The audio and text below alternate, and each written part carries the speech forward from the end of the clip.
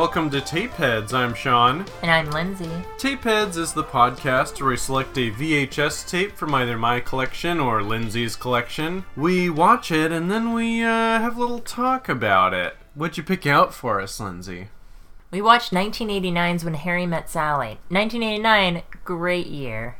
Because you were born in that year? And it's the year The Simpsons started. We got a lot of things out of it. License to Kill, which has been on the show. Another Yeah, great that's right. movie.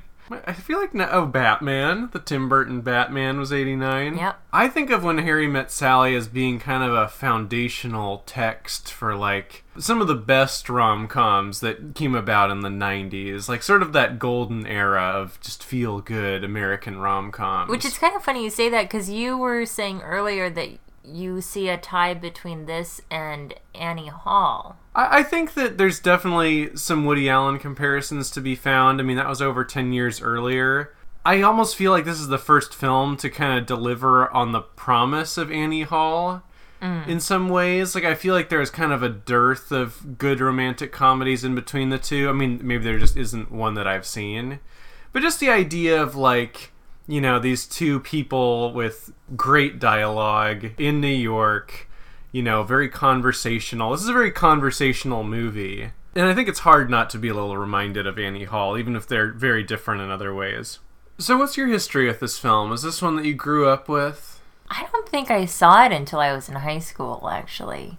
Because it's a little raunchy. It's a little risque. It's rated R, which I had forgotten. Yeah. I think of it as a PG-13 film. And I think it's really only for the language. There's nothing graphic in it. And I don't know if it would get an R rating now. I think they've gone a little softer on that. I don't know. I still feel like you're allotted, like, 3 F-bombs in a movie before you become an R. Which is such an arbitrary thing. Like, it's so odd to me that When Harry Met Sally and, like, Saw 4 have the same rating.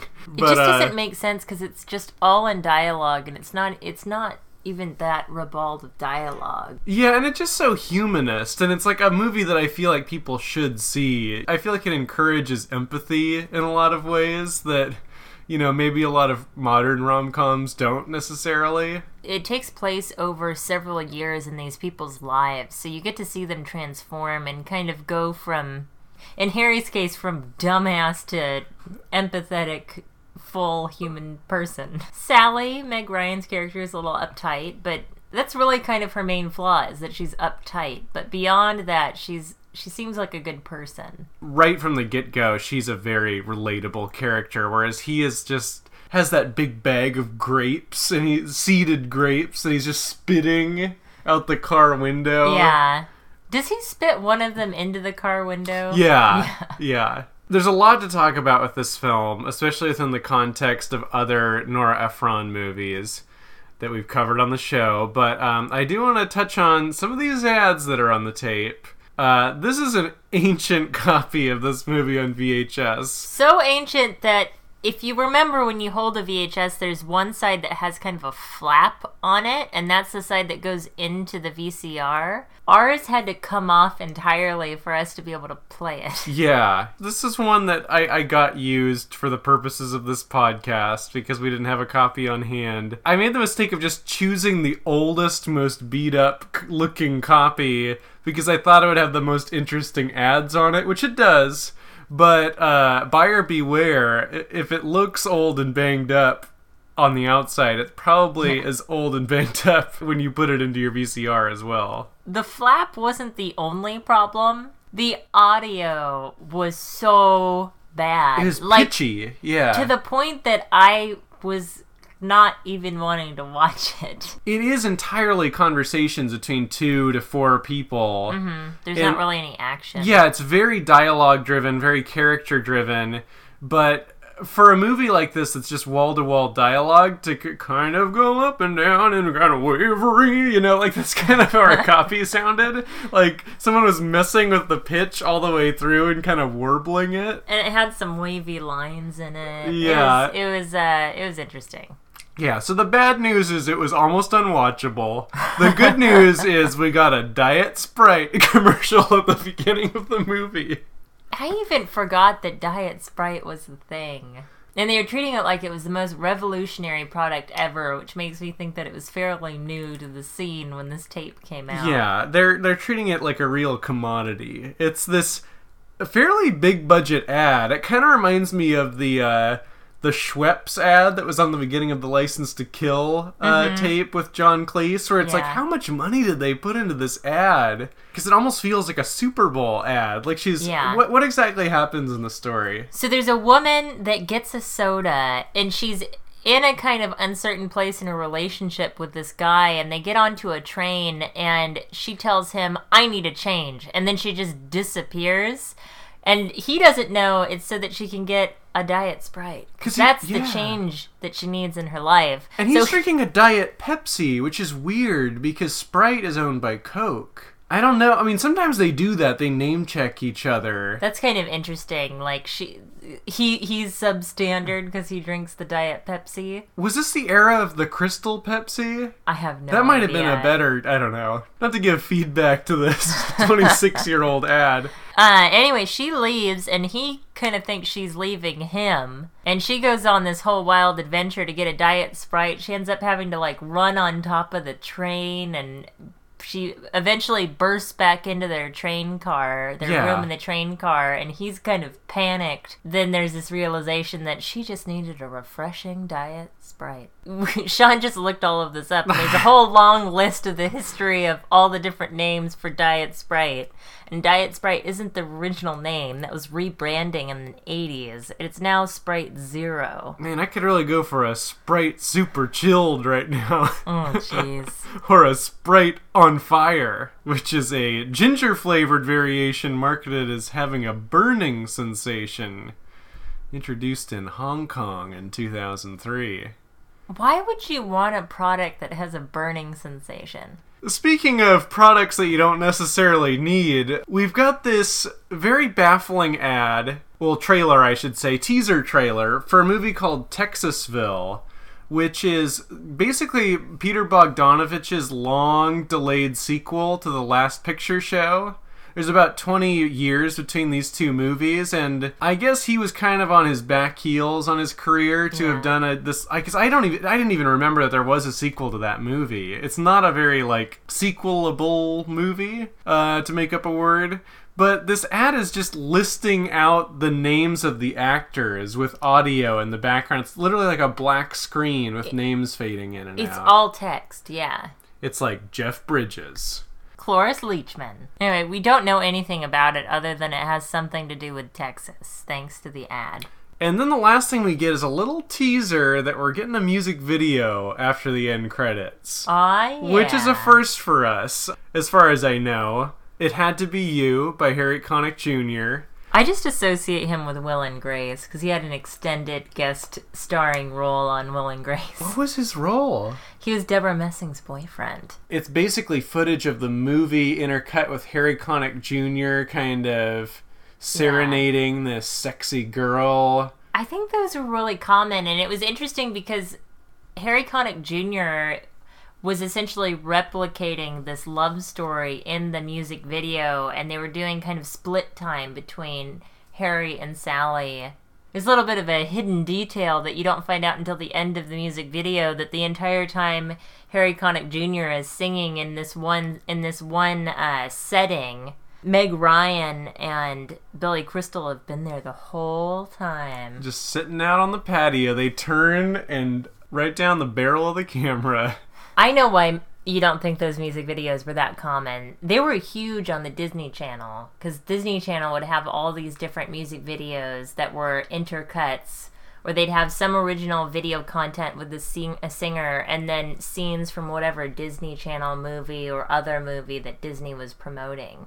I've definitely seen music videos that are intercut like that, like the Seal Kiss from a Rose music video for Batman Forever. That's such a great one. I just feel like it's a lot less common now. Oh, yeah. To kick off the movie here, you know a lot more about these interviews that I do. The movie is kind of punctuated with these interviews of kind of elderly couples, for the most part, that kind of talk about their first date or kind of just recollections on their romance. Yeah. I mean, I don't know a lot about these, but I had read that Rob Reiner collected real stories from people, and who knows how faithful he was to the stories, but supposedly the stories that you hear in these little documentary vignettes are real, but just performed by actors, obviously excluding Harry and Sally at the end. I wonder if that's something that was added to Nora Ephron's script, or if because it works so well as sort of punctuation between these big time gaps, or, after something really big happens in their relationship. Yeah. And it wraps up so nicely with Harry and Sally sitting on that couch being interviewed. It complicates this whole idea of being interviewed and giving your version of a story and what happened in your life and how you fell in love, and then actually seeing it take place on screen and seeing all of the details that get left out of these retellings, right? And so that's kind of an interesting thing that I noticed on this more recent watch. Pretty common in Nora Ephron's work is just this idea that, just the different perspectives of the same relationship, and you're kind of always getting half the story, depending on who you're with. Yeah. Whether you're with the Billy Crystal or Tom Hanks and his friends, or the Meg Ryan. The way these characters meet Harry and Sally is Harry is in a relationship, right, with one of Sally's friends in Chicago. Yeah. One of her really great girlfriends. Yeah, and she's driving to New York anyway, so her friend kind of just asks, can you take my boyfriend with you? Yeah, and this is kind of a post-college thing. She's graduated and she's going off to her first big job. Yeah. In the city, and it sounds like Harry's kind of doing the same thing. And so he hitches a ride, and she doesn't really know him, and it's kind of funny because it's supposed to be a really good friend of hers, but she doesn't seem to know him from Adam, and he's kind of dickish. Super dickish. Just right off the bat makes no effort to be friendly or affable. He's kind of friendly, but he's friendly in that obnoxious young guy that kind of wants to be nonchalant, but is also sort of proving himself and wanting to sort of set a tone kind of thing. You know what I mean? Like, I feel like I've met people in that stage of their lives, and I recognize Harry. Yeah. I think he's definitely realistic here. It's just surprising. I mean, I wouldn't say unlikable. You compared him to Tom Hanks in something like You've Got Mail, where he is sort of... He's playing kind of a bad guy, but he's able to exude so much likability that you look past the flaws. Yeah. Supposedly, Nora Ephron based Harry largely on Rob Reiner, the director, and she based Sally on herself, right down to like the picky ordering thing you were saying. Yeah. So there was an interview that she had done much later in life after this film where she was on a plane and she was on a flight and she had asked for, I can't remember what it was something like a drink, and she was so exacting with exactly what she wanted with it, and the flight attendant kind of made a crack that she reminded her of that character from When Harry Met Sally. And who knows if that's really true. But I could see that happening. But it's kind of funny to think about, that you're writing yourself into this film and somebody that you can relate to. But I think that's kind of thinking about people in your life and yourself and putting that into the film kind of brings them to life, right? It gives them a little bit more oomph than I think they otherwise would have had. Absolutely.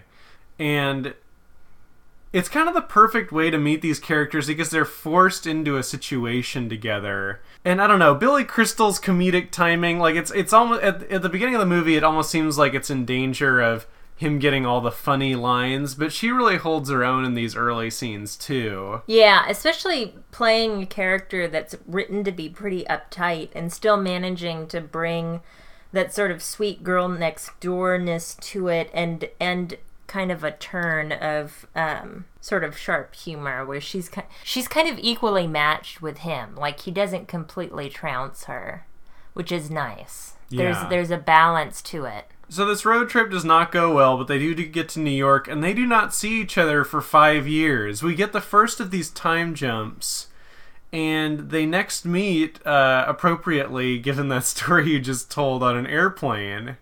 And this is kind of a fun little bit also. It's kind of the beginning of this trope that we see in a lot of rom-coms where it's sort of a hate to love evolution. Like, they start off really loathing each other, or at least she loathes him. She definitely loathes him. He's kind of just curious and interested and just wants to have fun, and you can see he's lightened up a little bit over the last 5 years, and he's had more life experience, it seems like, and he even introduces the fact that he's engaged to someone to be married. Yeah, they're both in serious relationships when we meet them. Yeah.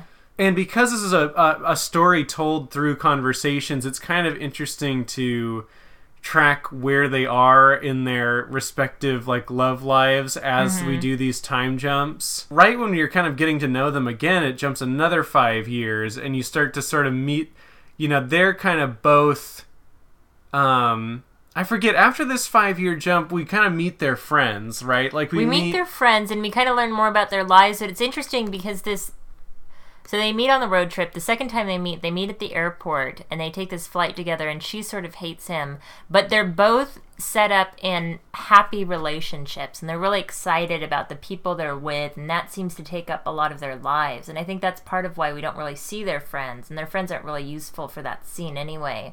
But the next time we see them, they're with their friends talking about their unhappiness in their current relationships. It's just not going well for them. Yeah, and these friends are played by Carrie Fisher. Carrie Fisher, I think this might be one of her best roles. She's so good in this. And it's great seeing her in this after having seen her in The Man with One Red Shoe, where she was wasted. She was basically just a sex object in that film. She was completely wasted in that. And in this, she gets to kind of shine and be pretty funny. It's so refreshing to see. I mean, you mentioned this too, just a best friend character that's not just a sounding board for the main character. She kind of has their own independent life. She has her own arc within the film, and she actually, one of the interesting things is that she reaches relationship success before Meg Ryan gets her shit together, you know? And that's something you just don't normally see. Normally the friend is kind of the comparison to see how great the lead's life is.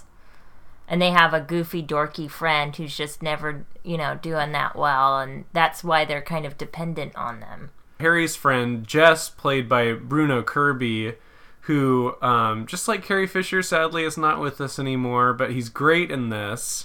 It's so appropriate that, there's that scene with the double date where obviously they need to be with the opposite people, kind of putting Mary and Jess together. I mean, this is later in the movie, but... Yeah, because Harry's trying to set Jess up with Sally. Sally's trying to set Marie up with Harry. Because they're both in denial, right? Yeah, that they belong together. Exactly. Really economical, I think, of Nora Ephron to do that, because there's basically 4 characters in this movie. I mean, you get tangents with, the other people that almost are love interests to them, but are not, the real thing. And this is a movie that makes a great use of split screens. I mean, I think the big one is when they're watching Casablanca together, Harry and Sally. I love that scene. I've never done that with a friend. Have you? Is that just something that happens in movies where you watch something, usually a TV show or something, and you're on the phone with somebody? I talked about doing that with friends, but I've never actually done it, because I remember planning out with a good friend that we were going to watch a movie together over Skype, but we ended up not doing it.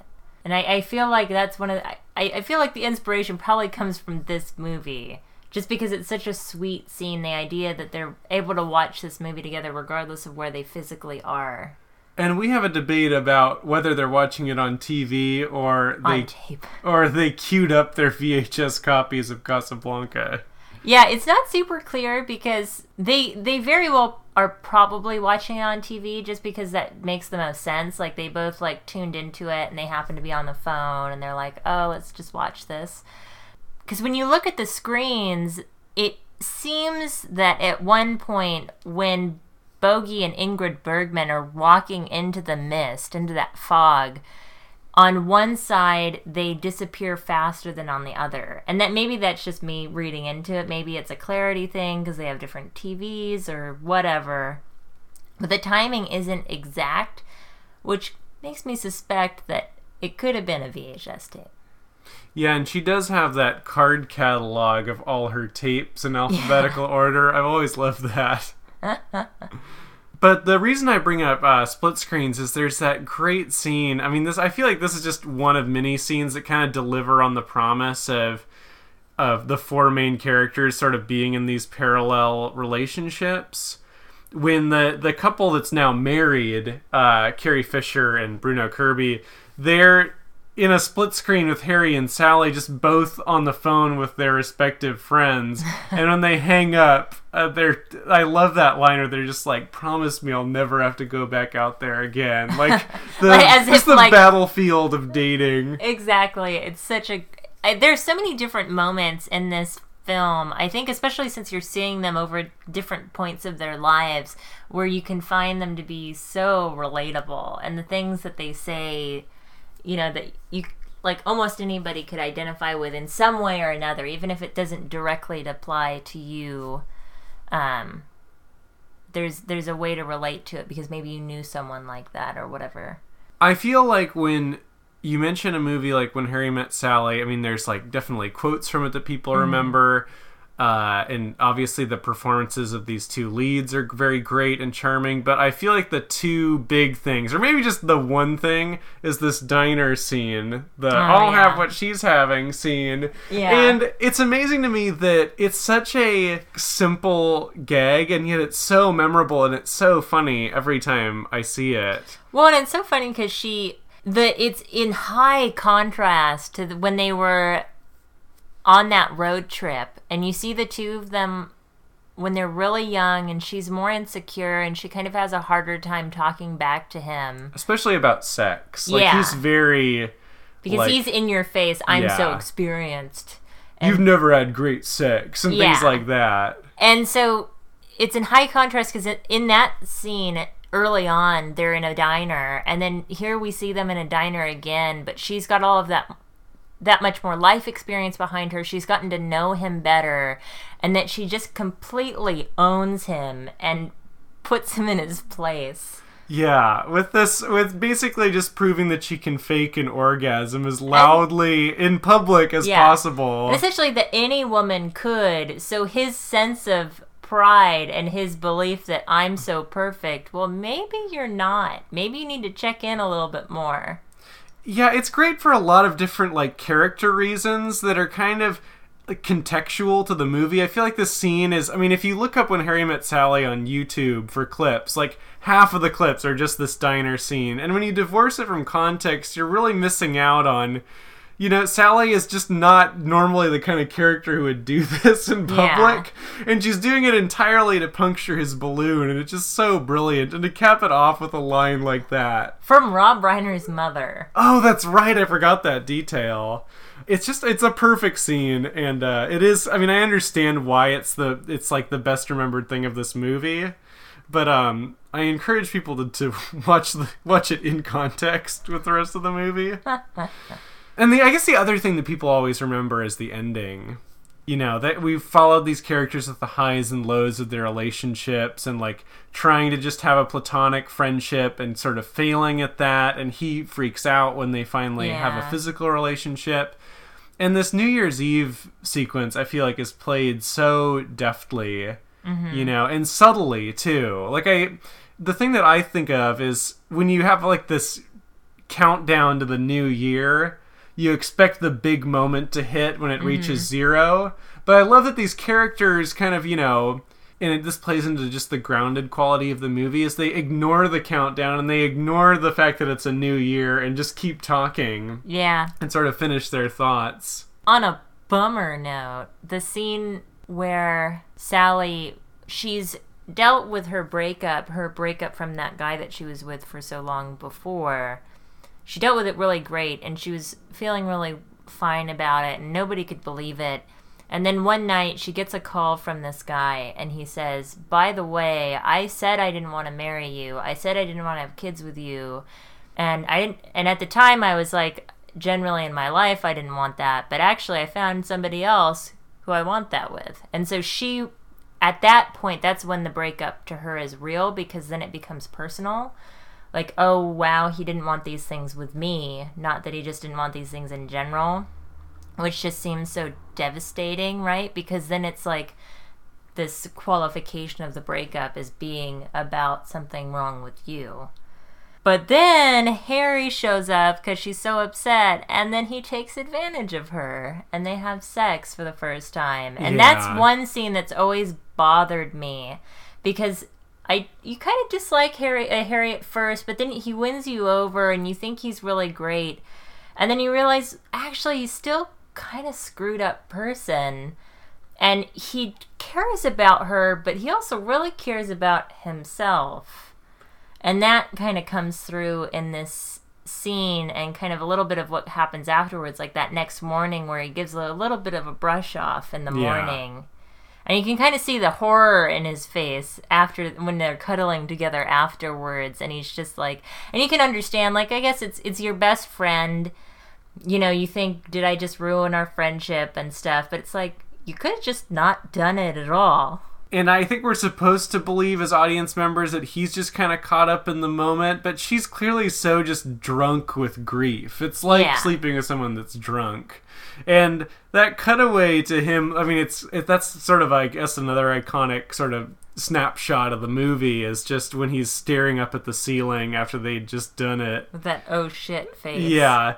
It's like, I don't know. I really don't feel sorry for him in that moment. No, and it's interesting to me to watch this film and then see the scenes afterwards where we're clearly not supposed to be mad at Harry, because it's kind of, I mean, they are consenting adults. Like, she wasn't drunk. She was just really upset, but he was taking advantage of her emotionally because he knew how vulnerable she was, and especially in a situation like that, this major blow to her self-confidence, to thinking, why wasn't I good enough to have kids or to marry, and that kind of thing. Something that she hadn't been forced to question before. That one's unfortunate. Like, of all the scenes in this movie, I feel like that's the one I could have done without, but then it is the one that sort of sets everything in motion to get us toward the end, where they do decide they want to be together. I think if I was to defend it, I would just say it's kind of in character and sort of keeping with Nora Ephron's love for writing flawed, very human characters. And that's the thing, And it's clear from the very beginning of their relationship. I mean, he even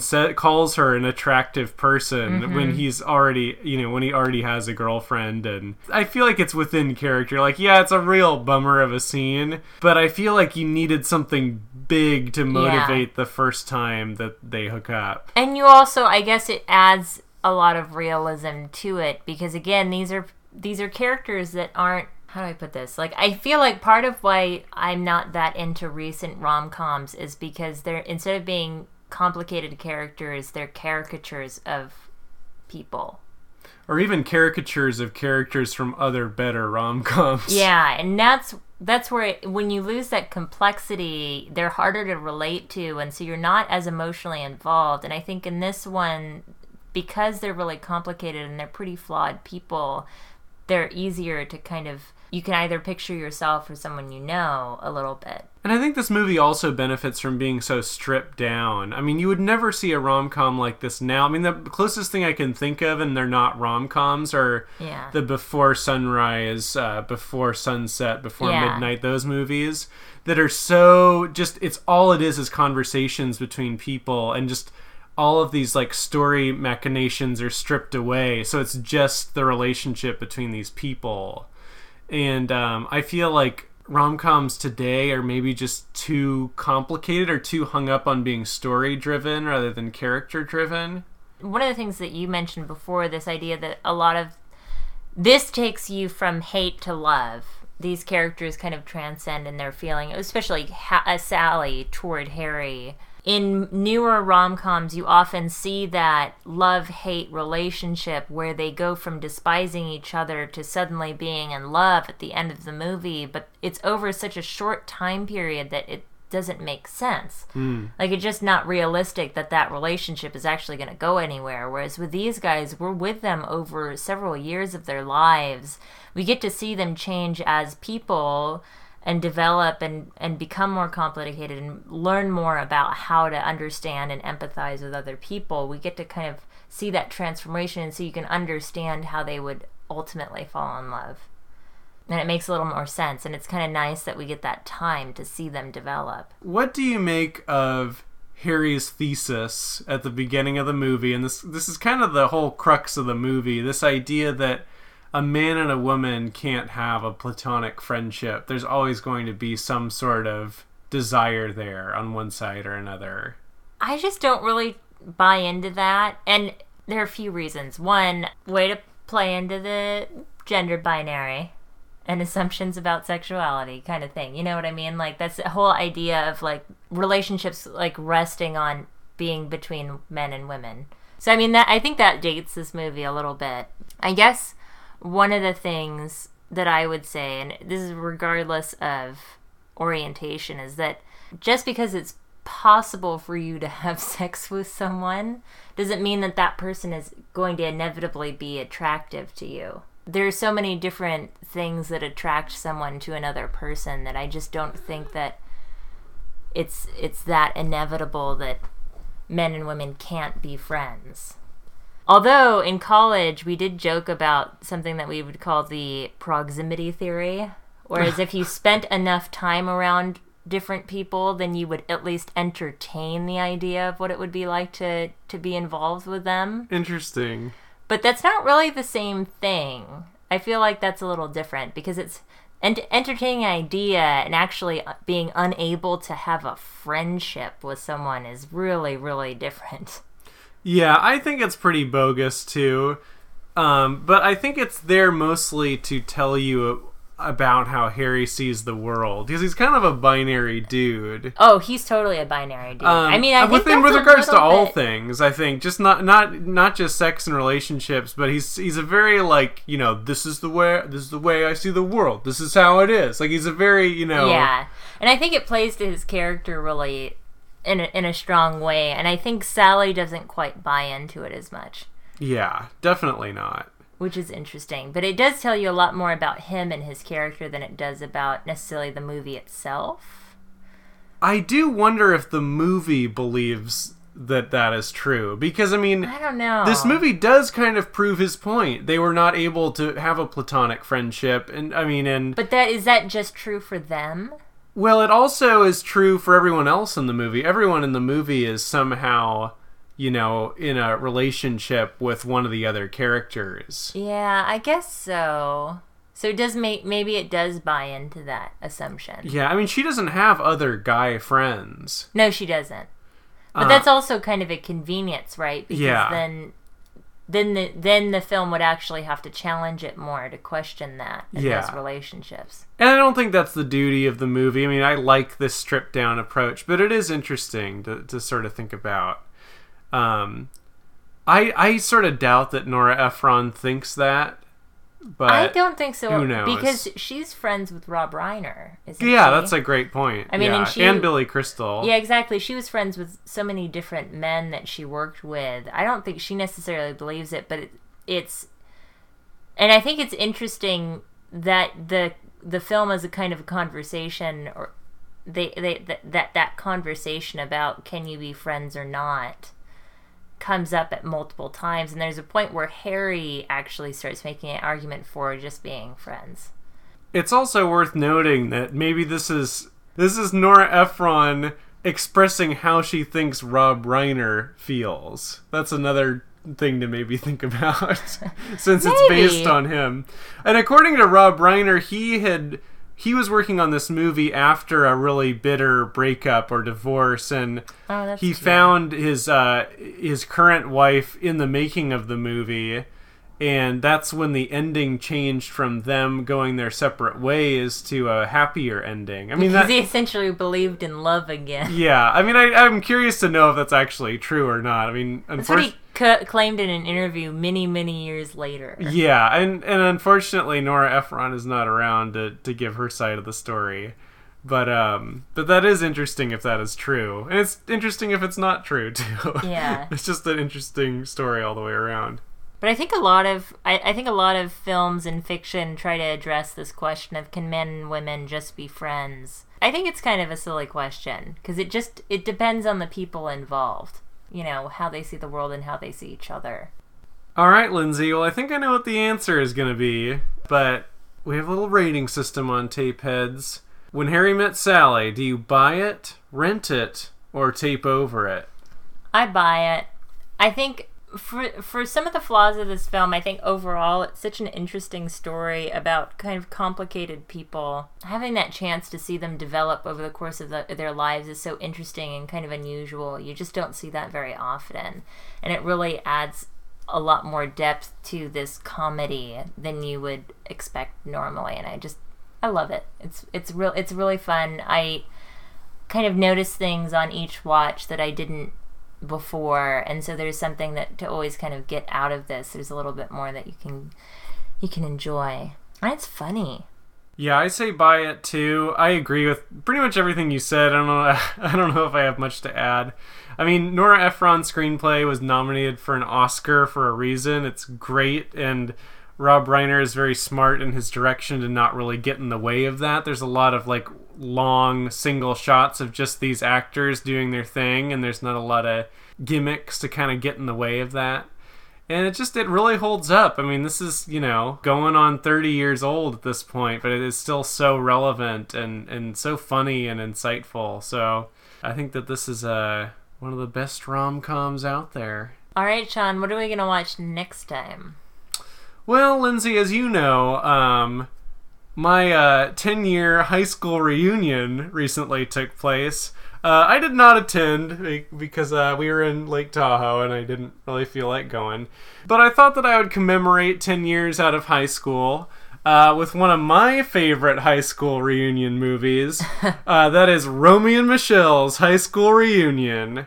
Oh. 1997, starring Mira Sorvino and Lisa Kudrow. I also thought about Grosse Pointe Blank with a friend of the show, John Cusack. That's also about a high school reunion. You wish he was a friend of the show. Allegedly a friend of this show, John Cusack. Someone once said it. I feel like the difference between those two movies is Grosse Pointe Blank has a lot of fans already, whereas I feel like Romy and Michelle, it was a big hit in the Lynch household growing up with my family, but I feel like it never got enough credit. It's sort of an underseen 90s gem in my mind. So I thought that I'd dust off my copy and we'd give it another shot. I only know the cover of that film because I remember seeing it on the shelf at Blockbuster. Well, you're in for a treat. It's a very, very fun movie. All right. I'd like to thank Will Price for use of his song Mandatory Groove. You can hear more of Will's music at soundcloud.com/gargantuan. You can learn more about us and our other episodes at tapeheadspodcast.com. You can email us at tapeheadspodcast@gmail.com. And we'd love to hear your feedback. Please rate and review on iTunes. That's it for Tapeheads. I'm Sean. And I'm Lindsay. Until next time.